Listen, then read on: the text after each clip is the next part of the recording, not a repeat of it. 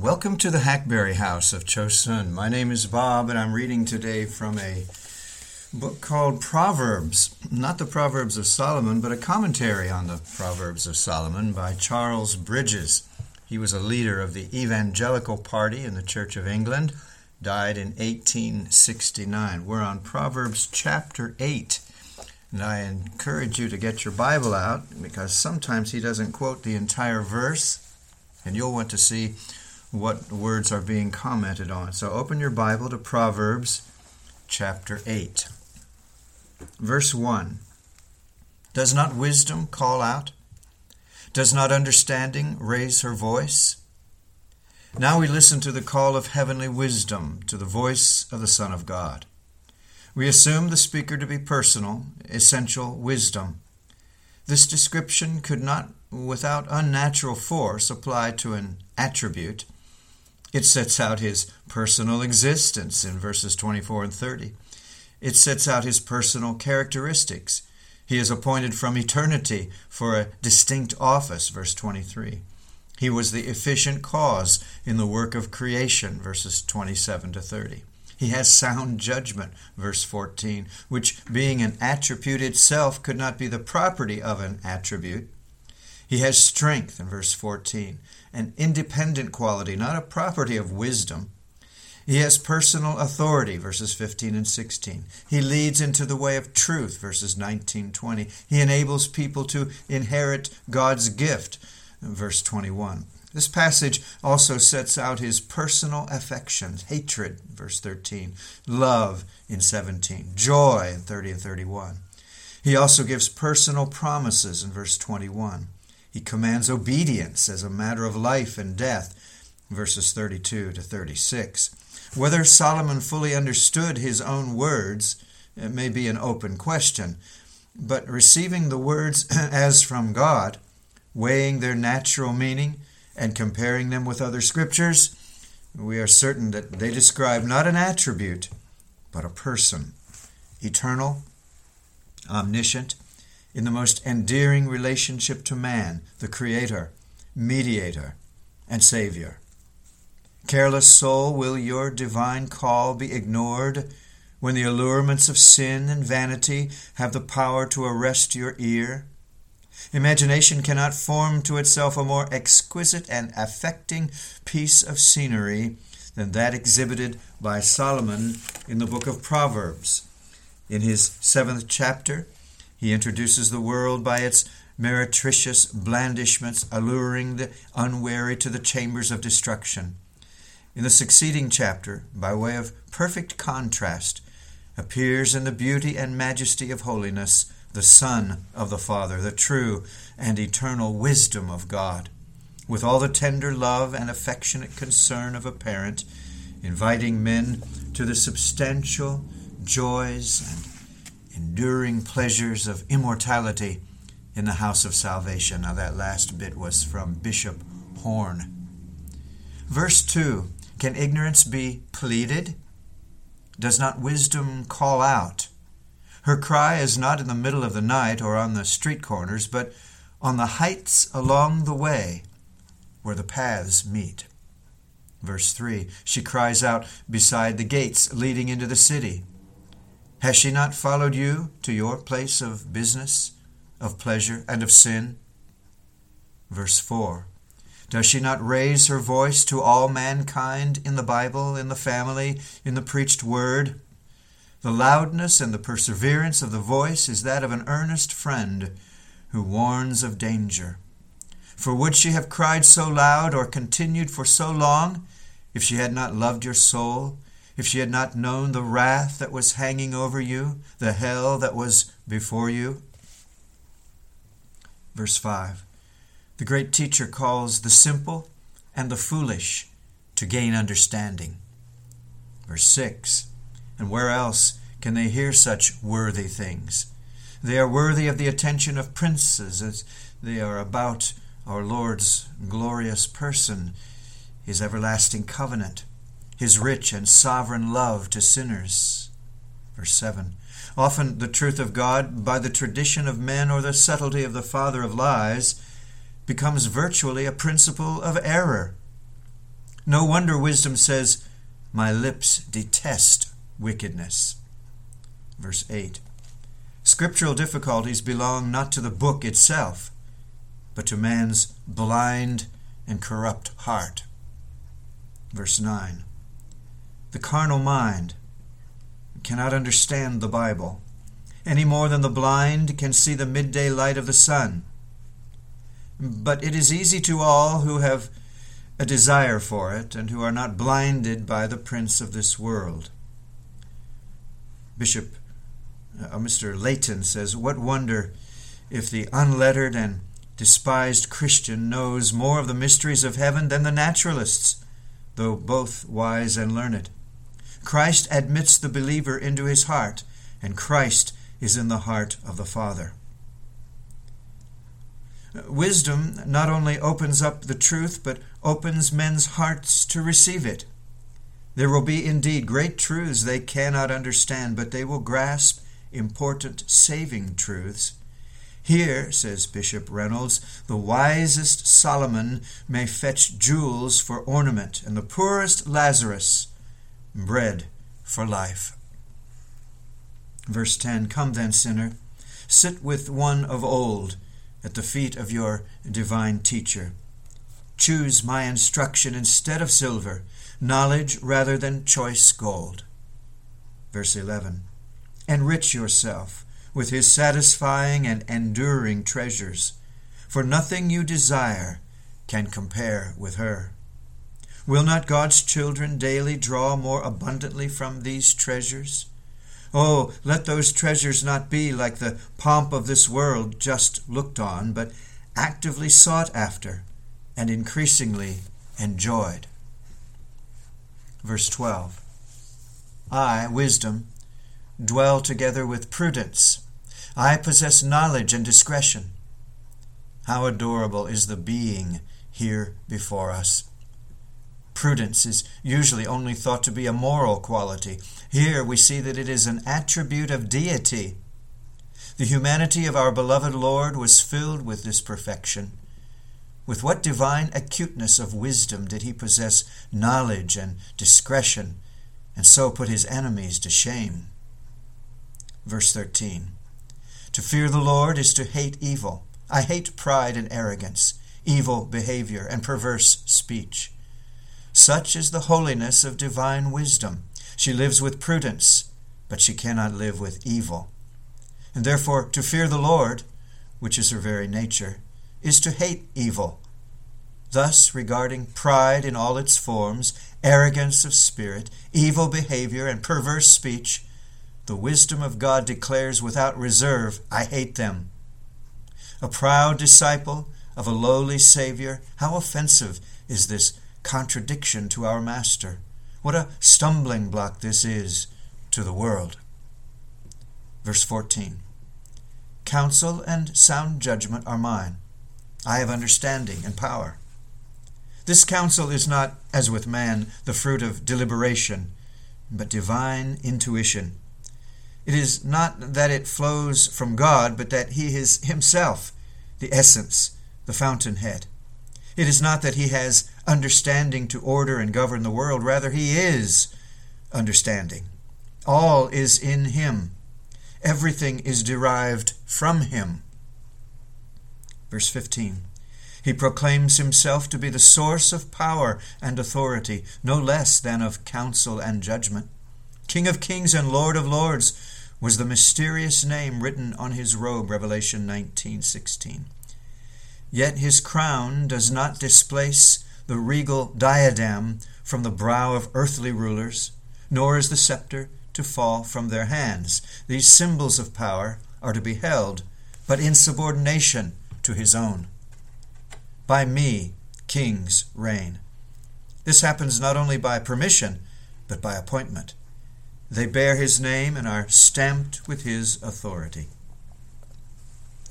Verse 16, "By me princes govern, and all nobles who rule on earth."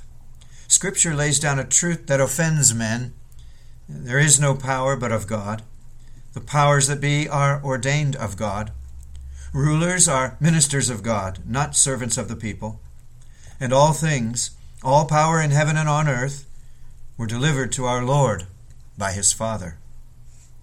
Verse 17, I love those who love me, and those who seek me find me.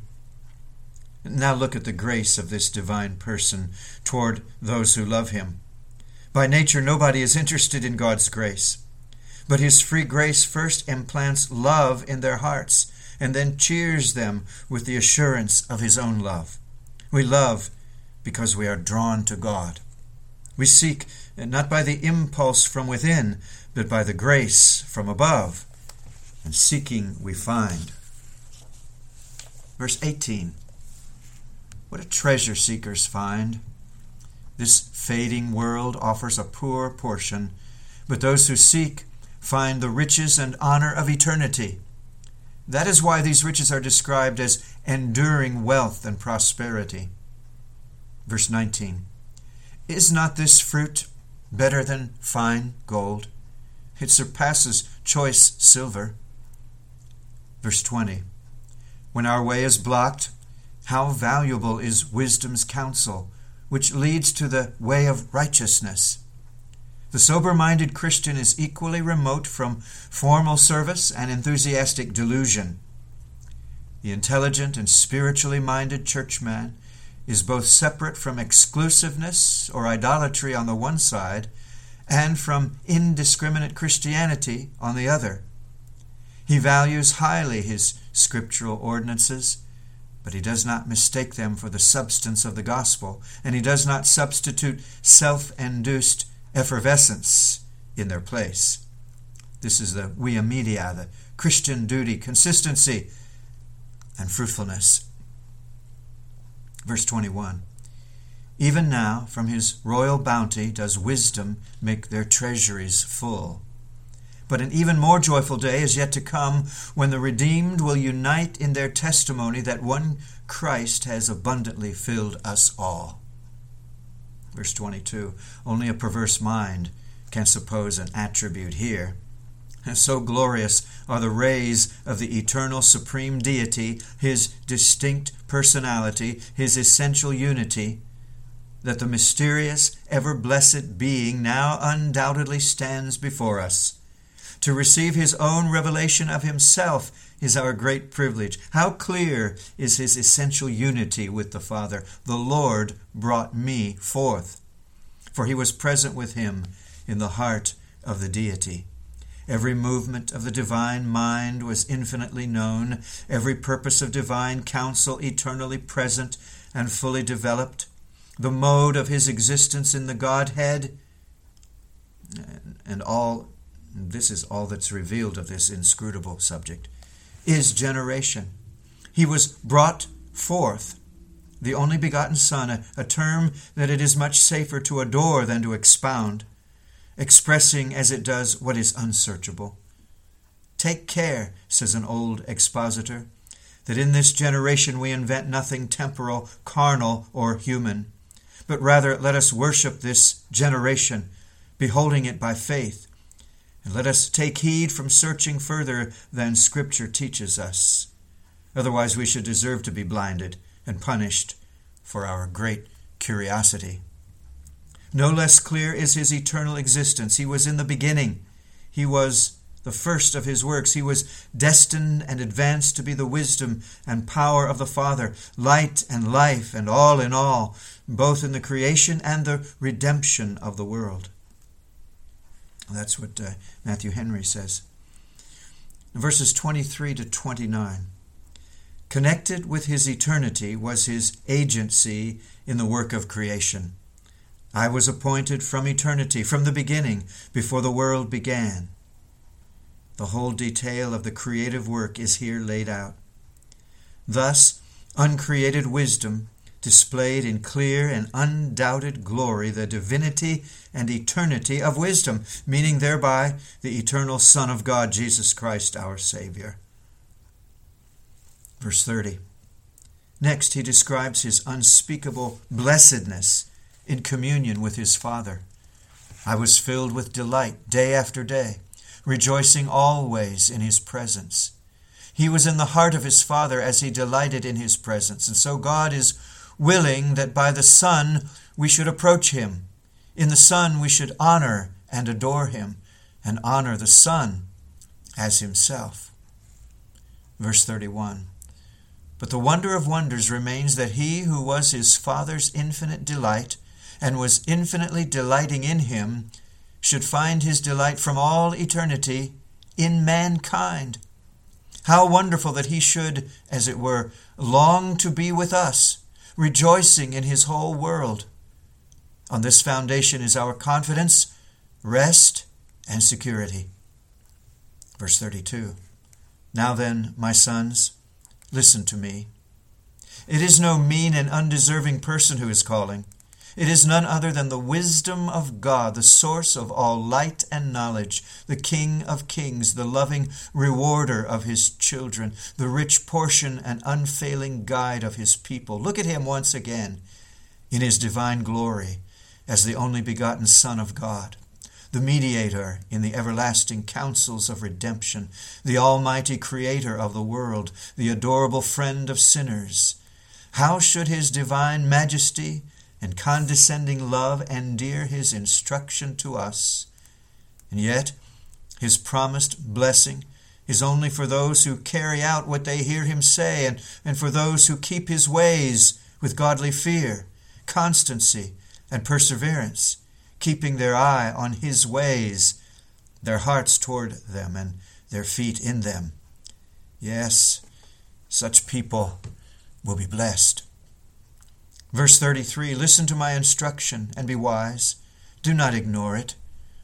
What a happy moment it is when the cold, dead indifference is gone. For it is an unimaginable delight to take on such a yoke. O my Prince, my Savior, you have founded your dominion on your blood. You rule only so that you may save. Take to yourself the glory and your victory. I am yours, not my own, forever. Verse 34. This is the hearing of faith, the voice of Christ in the inmost man, the impression of his word on the heart. The effect is untiring diligence and patient expectation, like the priest waiting at the doors of the tabernacle for the assured blessing, or those watching at the temple gates for his return from his holy ministrations. This willing and constant attendance on sacred ordinances indicates a healthy appetite for heavenly sustenance. Wisdom's child will always be familiar with wisdom's gates. Listen to the Lord's rebuke. Wake up. Strengthen what remains and is about to die. Revelation 3:2. The places where the gospel is faithfully preached are the gates and posts of the doors of wisdom at which Christ would have his disciples to wait daily. And may not Christians, consistently with other duties, redeem time for this waiting, as well as the children of this world find time for their vain amusements, yet who do not neglect their one needful thing? Is not the time spared from attending on a weekday often spent in unprofitable visits or vain discourse? Should not ministers be instant in season and out of season in preaching the word, and should not the people be glad of an opportunity of hearing it? All of that last was from Scott. And verse 35, the smiles of God make heaven, and those who obtain the favor of the Lord have a heaven on earth, says Lawson. Set this expectation before your eyes in waiting on your God. I am seeking my life for my soul, you say. I will wait at the doorposts. I will miss no opportunity to receive the means of grace. I shall not wait in vain. And verse 36, if only the sinner, the careless sinner, and not the daring and ungodly only, would ponder how his heartless neglect of wisdom harms himself, how cruel he is to himself while he is despising his Savior. Every allurement of sin is the temptation of suicide, soul murder. When people grab hold of it, it is as if men were in love with damnation. All who hate me love death. They love what will be their death and push away from them that would be their life. Sinners die because they want to die, and so they are left without any excuse. The 8th chapter of Proverbs. I trust it will be a blessing to you, looked at through the eyes of Mr. Charles Bridges. Thank you for listening. As always, I ask you to look around this site. So much is here. I trust that you will just look around yourself today and be blessed. This then is the Hackberry House of Chosun, and this audio is being released on the 9th of March 2023. Lord willing, we'll talk again real soon. Bye-bye.